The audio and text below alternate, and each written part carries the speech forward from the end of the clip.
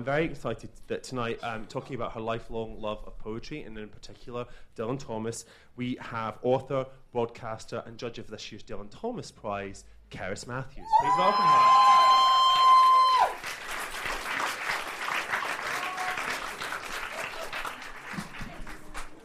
Thank you for having me, Damien. Thanks for the welcome we've had tonight. I wasn't really sure what to expect at all. So I brought everything with me, just in case. Dylan Thomas. We were on a walking tour in New York a couple of years ago, Edgar Allan Poe.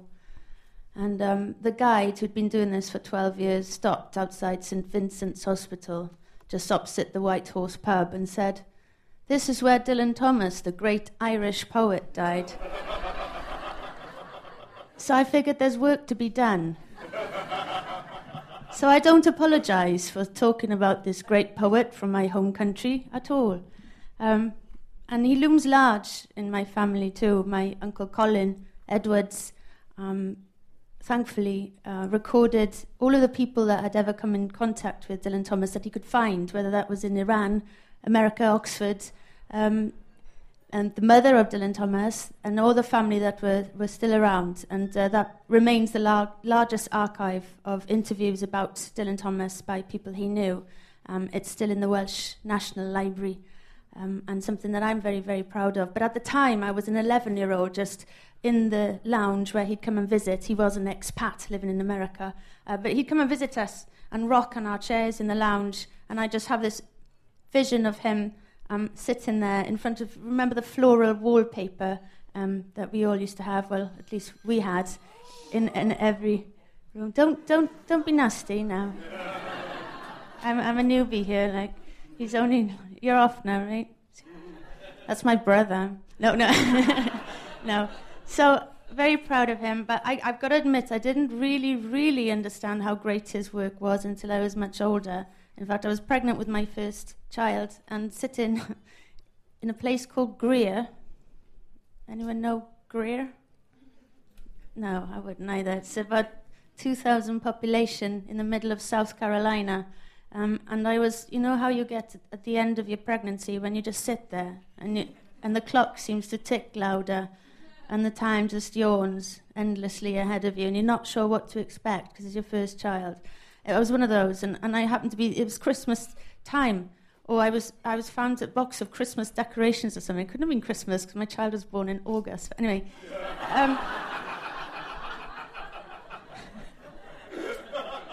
But there was this box, and I found this tiny Christmas decoration of a child's Christmas, and it was Dylan Thomas in miniature, and I sat and I read it, and I read it, and I read it 3 times at least that day. And it was then that I really realized, oh my gosh, this guy has such a beautiful voice. And I reread all of the work that I could get hold of. My favorite, though, remains this one, this little pink-jacketed one, quite early one morning, which was always in the house. You know, there's books that you can always remember growing up with, and this was the one of Dylan Thomas that was always around in the house. Why I love it so much is there are essays here and thoughts, and it's the first time that you kind of get a glimpse into the thinking behind of the buffoon character that we're all too familiar with. His ideas on other poets, places he's visited. But so let me start reading. I love the chapter that he's written on poetry. I love reading poetry aloud as well. I don't know if there are any Six Music listeners here. At 10 o'clock in the morning on Sunday. Yes. So you'll know I'm a bit obsessed with the old spoken word. So this is Dylan Thomas on poetry. Almost anything one says about poetry is as true and important as anything else that anyone else has said. Some people react physically to the magic of poetry, to the moments, that is, of authentic revelation, of the communication, the sharing at its highest level of personal experience.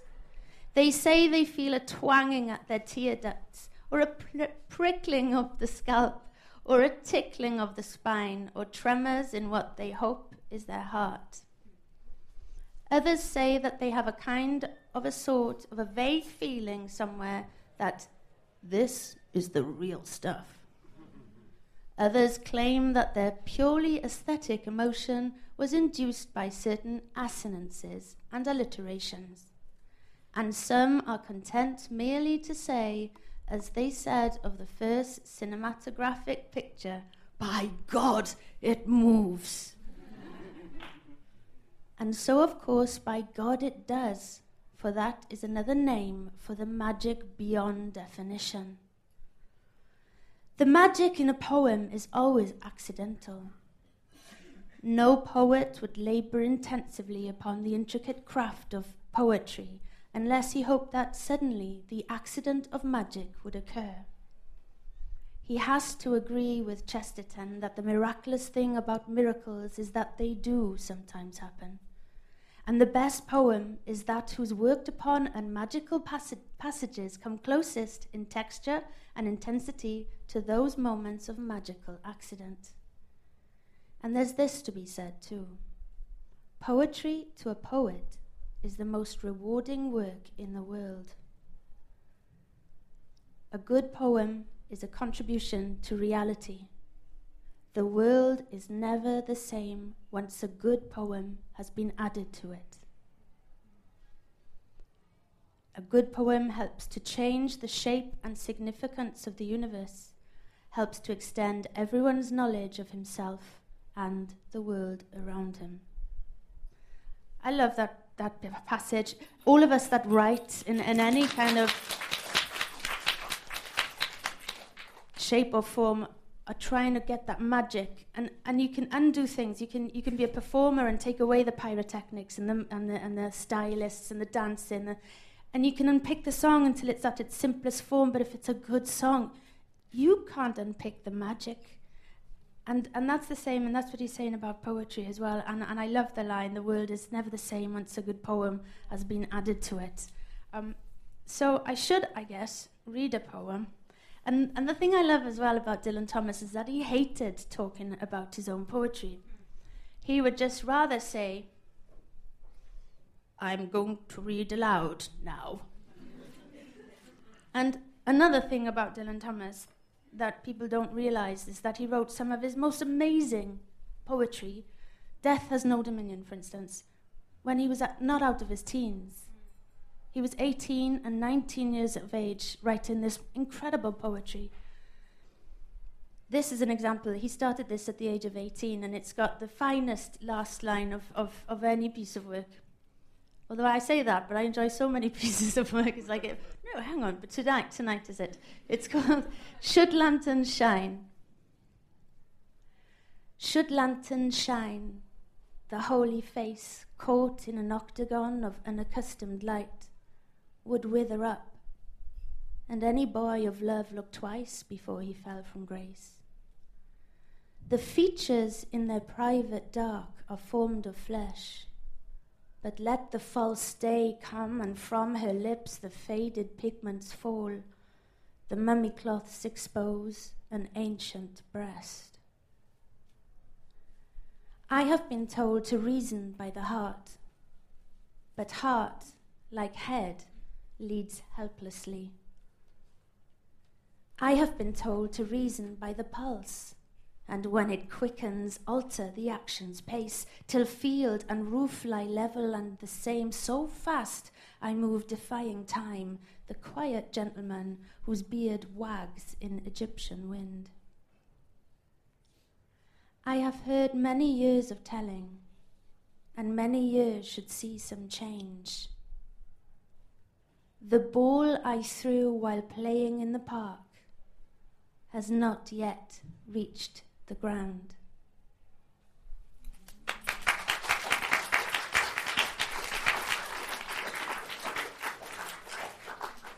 And another one, again, 18. He didn't delve completely into the belly of politics, but I think he says it all with this one. The hand that signed the paper. The hand that signed the paper felled a city, 5 sovereign fingers taxed the breath, doubled the globe of dead and halved a country. These 5 kings did a king to death. The mighty hand leads to a sloping shoulder. The finger joints are cramped with chalk. A goose's quill has put an end to murder that put an end to talk. The hand that signed the treaty bred a fever, and famine grew and locusts came. Great is the hand that holds dominion over man by a scribbled name. The 5 kings count the dead, but do not soften the crusted wound, nor stroke the brow. A hand rules pity as a hand rules heaven. Hands have no tears to flow.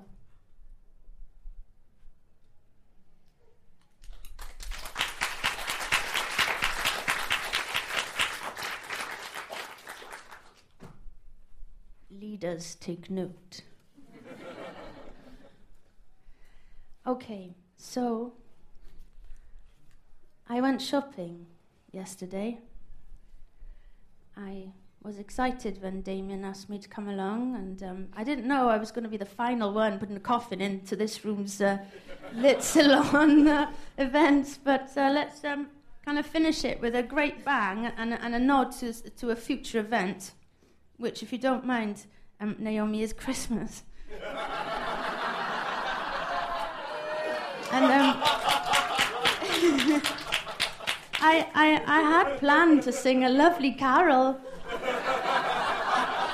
that Jesus Christ did go, tell it on the mount, over the hill.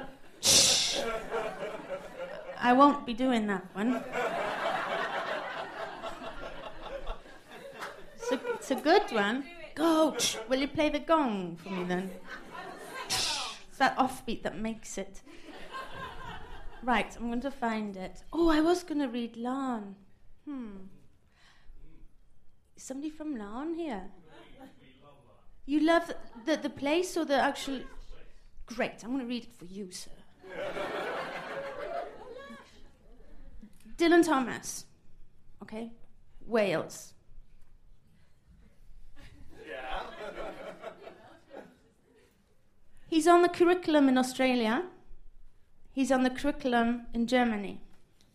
The greatest archive, apart from my Uncle Collins, is in Texas. His work isn't just about Wales, is it?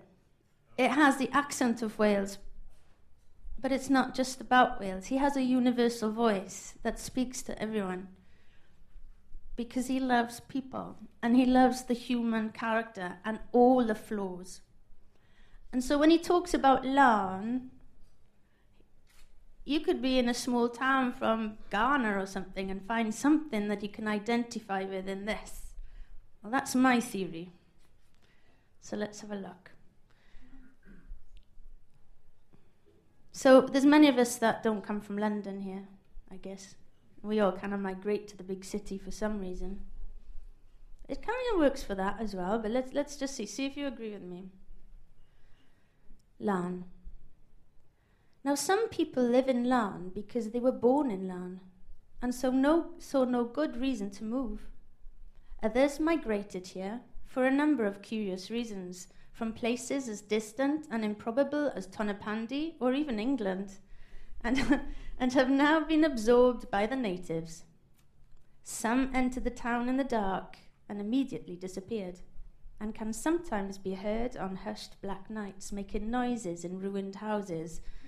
Or perhaps it is the white owls breathing close together like ghosts in bed. Others have almost certainly come here to escape the international police. Or their wives.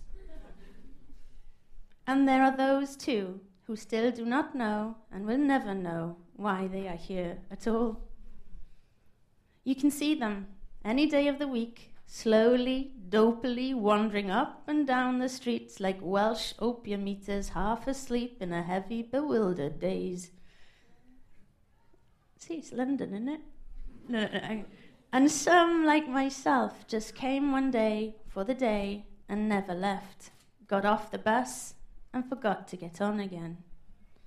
Whatever the reason, if any, for our being here in this timeless, mild, beguiling island of a town with its 7 public houses, 1 chapel in action, 1 church, 1 factory, 2 billiard tables, 1 St Bernard's without brandy, 1 policeman, 3 rivers, a visiting sea, 1 Rolls Royce selling fish and chips, 1 cannon cast iron, 1 Chancellor flesh and blood, 1 Port Reeve, 1 Danny Ray, and a multitude of mixed birds, here we just are. And there is nowhere like it, anywhere at all. It's a fabulous one, and it says at some point, let me see, where is it? He gets so close to the locals that he can walk down the street without being stoned anymore. But anyway, I don't want to take too long doing this. I want to end with a bit of a bang. So I went shopping, and you're going to help me out here. Could I have 2 volunteers from the second row there? That's 1. Could I have another one? Don't be all right. You're going to help out, and 2 from this second row here. Yeah, and another. There you go. That's 1, 2, 3, 4. That's good. What do you want us to do? Do you want to play my gong?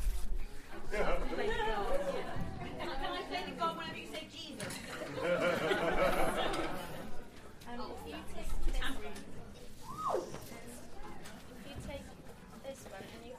It's a kind of occupational therapy. No, I can't. I'm so unmusical. Who else is going to? Will you help? All right. When I say first, just bang it as if slip it. You on the gong. When I say the gong to bongle it, you bongle it the gong. Okay. You sit down. Lady. Oh, no, you're all right. You're off the hook. I'll help. Oh, you can help. When the snowballs melt, you're going to bang it to melt. Yes. And when when it lands, so you're the landed snowball.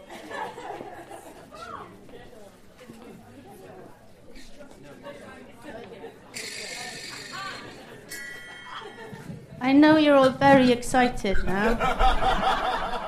This is for very special people.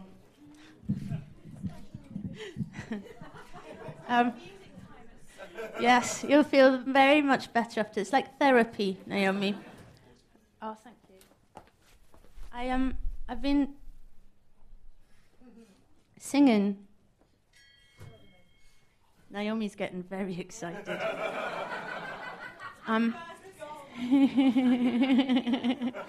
You'll start associating that with Christmas, won't you? Oh, we had such good fun. Hang on, I've got to find it. Yes, I've been singing for quite a while, over 20 years actually, and it's always nice to do things that you keep. It's a bad sign if you're not amused on stage.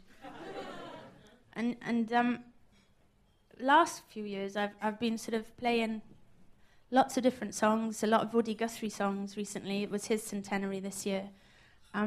Robert Burns has come and slipped into the set list, and recently, in the last 2 years anyway, a lot of poetry as well, whether people like it or not.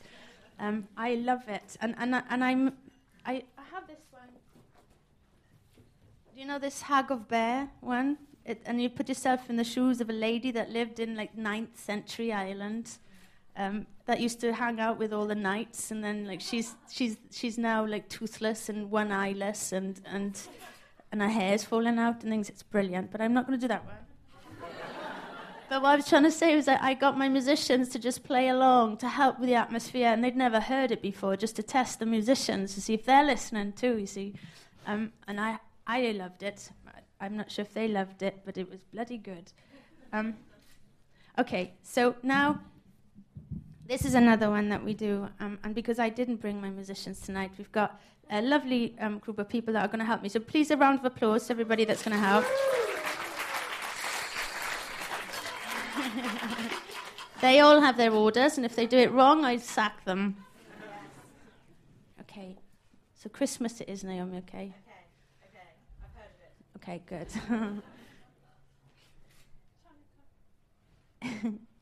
In goes my hand into that wool white... It'll be a while, so don't get too excited. Okay.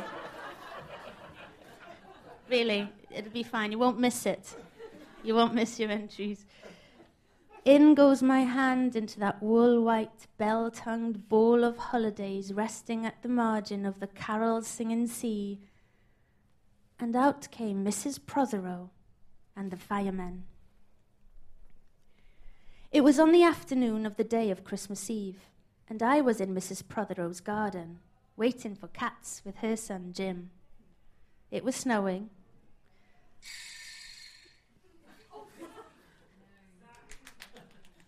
Yeah, that's a good practice. It was not yet, okay. I'll point at you, right? I'm very bossy, aren't I? Anyway, it was always snowing at Christmas. December, in my memory, is white as Lapland, though there were no reindeers. But there were cats, patient, cold, and callous, our hands wrapped in socks. We waited to snowball the cats. Where's the snowball? There we are. That's a snowball landing. Okay, just go with it. Go with it. Sleek and long as jaguars and terrible whiskered, spitting and snarling, they would slink and sidle over the white back garden walls, and the lynx-eyed hunters, Jim and I, fur-capped and moccasin trappers from Hudson's Bay off Eversley Road, would hurl our deadly snowballs at the green of their eyes. The wise cats never appeared. We were so still, Eskimo-footed Arctic marksmen in the muffling silence of the eternal snows, eternal ever since Wednesday, that we never heard Mrs. Prothero's first cry from her igloo at the bottom of the garden, or if we heard it at all, it was to us like the far-off challenge of our enemy and prey, the neighbour's polar cat.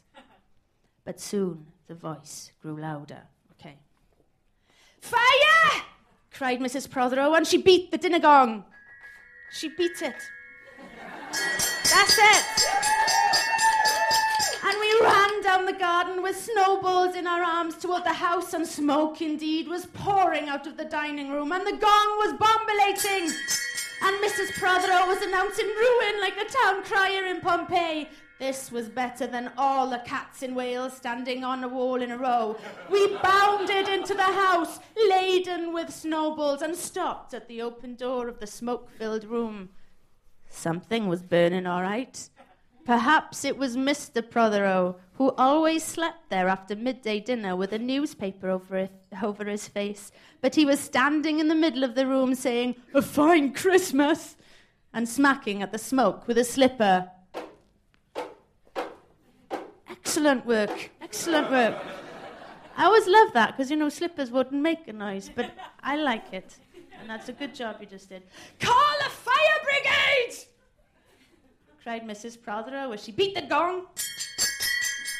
They won't be there, said Mr. Prothero. "It's Christmas." There was no fire to be seen, only clouds of smoke, and Mr. Prothero standing in the middle of them, waving his slipper as though he were conducting. "Do something," he said. And we threw all our snowballs into the smoke. Really fast, like that. I think we missed Mr. Prothero and ran out of the house to the telephone box. "Let's call the police as well," Jim said. "I'm the ambulance. And Ernie Jenkins, he likes fires." But we only called the fire brigade. And soon the fire engine came, and 3 tall men... it's your chance in a minute. But we only called the fire brigade, and soon the fire engine came, and 3 tall men in helmets brought a hose into the house. And Mr. Prothero got out just in time before they turned it on. Ready, everybody, right? Nobody could have had a noisier Christmas Eve. And when the firemen turned off the hose and were standing in the wet and smoky room, bless you, Jim's aunt, Miss Prothero, came downstairs and peered in at them. Jim and I waited very quietly to hear what she would say to them. She said the right thing always. She looked at the 3 tall firemen in their shining helmets standing among the smoke and cinders and dissolving snowballs. And she said, "Would you like something to read?"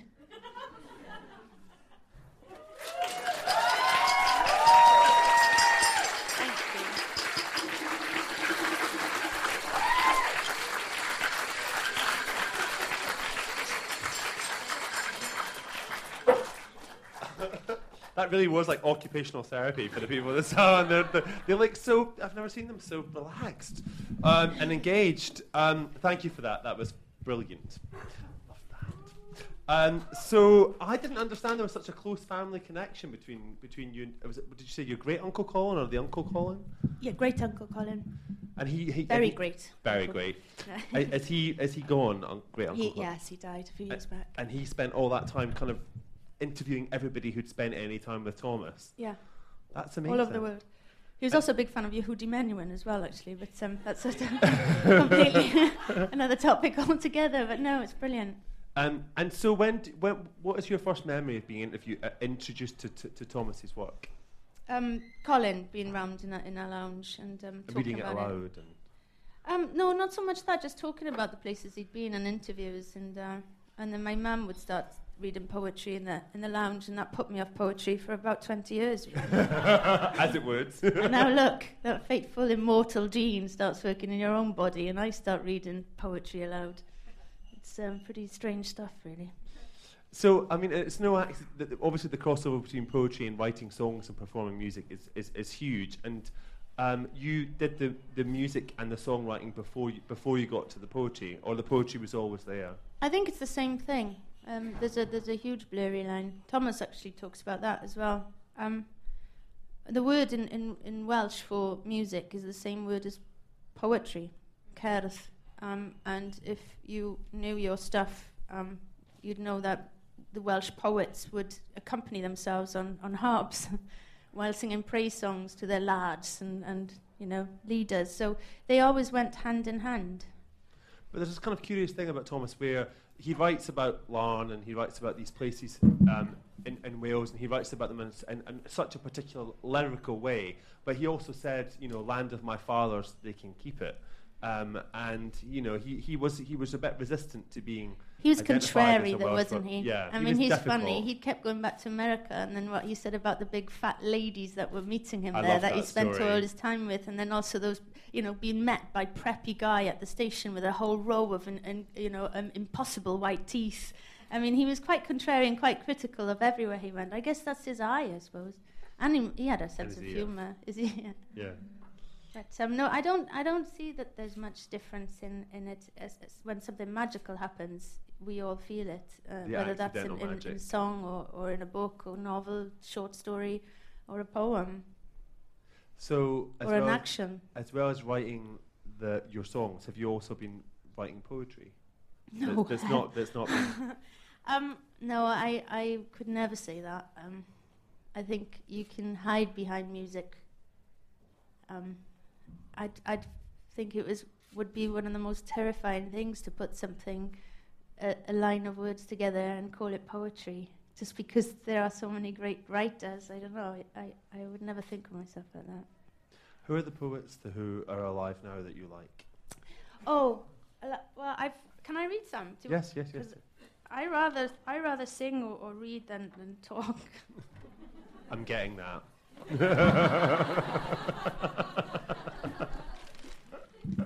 There's Saying. Yes, saying. Why don't you sing? That would be lovely. I went and I like this they're one. evidently quite into the idea of you singing. I'm getting that. All right. Look. Sing at the same time. No, I'm not doing that one tonight. I'll have to take that one off.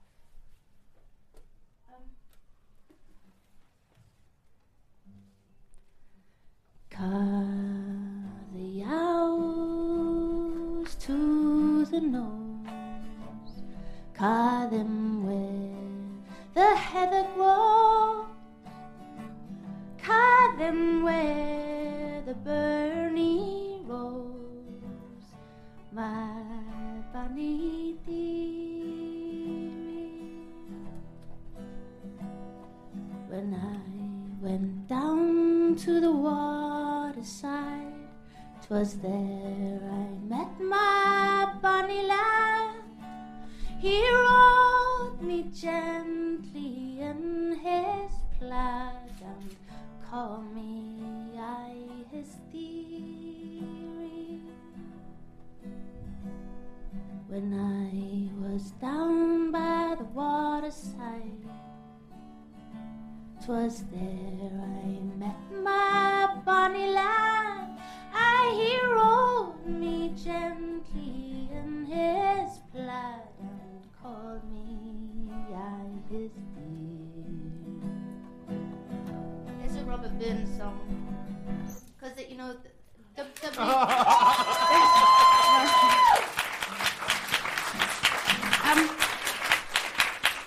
you know it's always just it's a blurry line, and he was a poet, a writer, a singer, collector of songs, and it was all the same as W.B. Yeats as well. But I think we should all sing, you know, because it's the final one, and I feel like we should all. I'm a really terrible singer. This is going to be and you've got a mic, and you stay closer. I think somebody else should have my mic. This is going to be it. Yeah. Who wants to have that? Yeah. Oh dear God. Overexcited Lauren man. Yeah. Yes, that's a very good idea. No. Oh.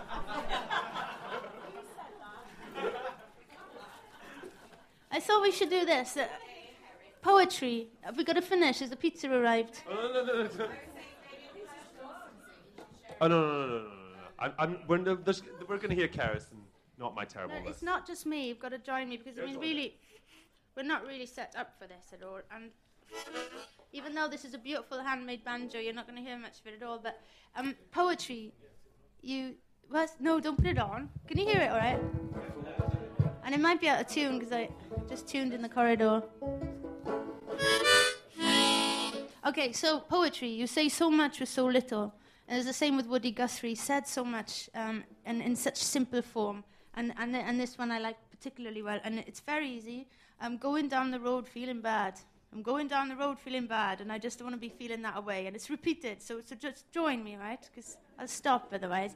The next line, I'm going where the water tastes like wine. Okay. I was looking to you to start me off there, Damien. But then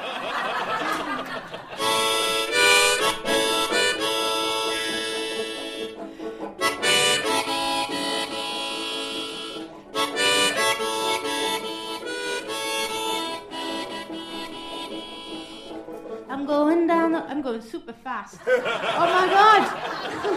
I think David Gilmour watching me is a hell of a pressure. Okay.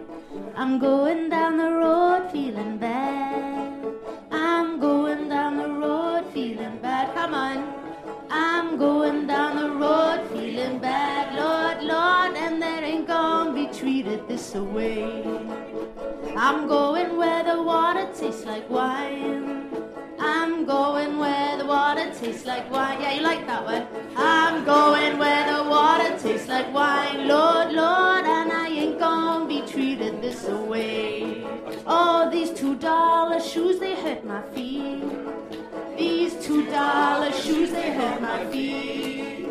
These $2 shoes, they hurt my feet. Lord, and I ain't gonna be treated this way. And it goes like this. It takes a $10 shoes to fit my feet. It takes a $10 shoe to fit my feet. It takes a $10 shoe to fit my feet. Lord, and I ain't gonna be treated this way.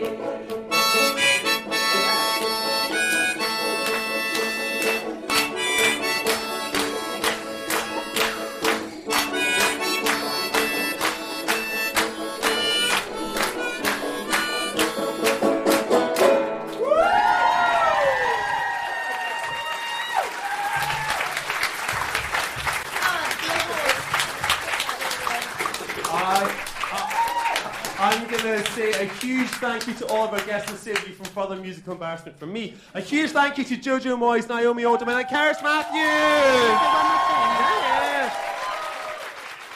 And we get to have an encore. I've come here to specifically say, no, there's a lot of very talented writers here, poets and novelists and all sorts. If you're below 30 or know somebody below 30 who's had their novel published in the world in English and they want to put it in for the Dylan Thomas Prize next year, you could be in for winning £30,000.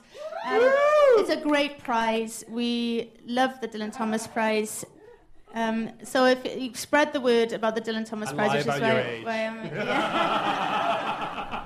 Thank you all for being here.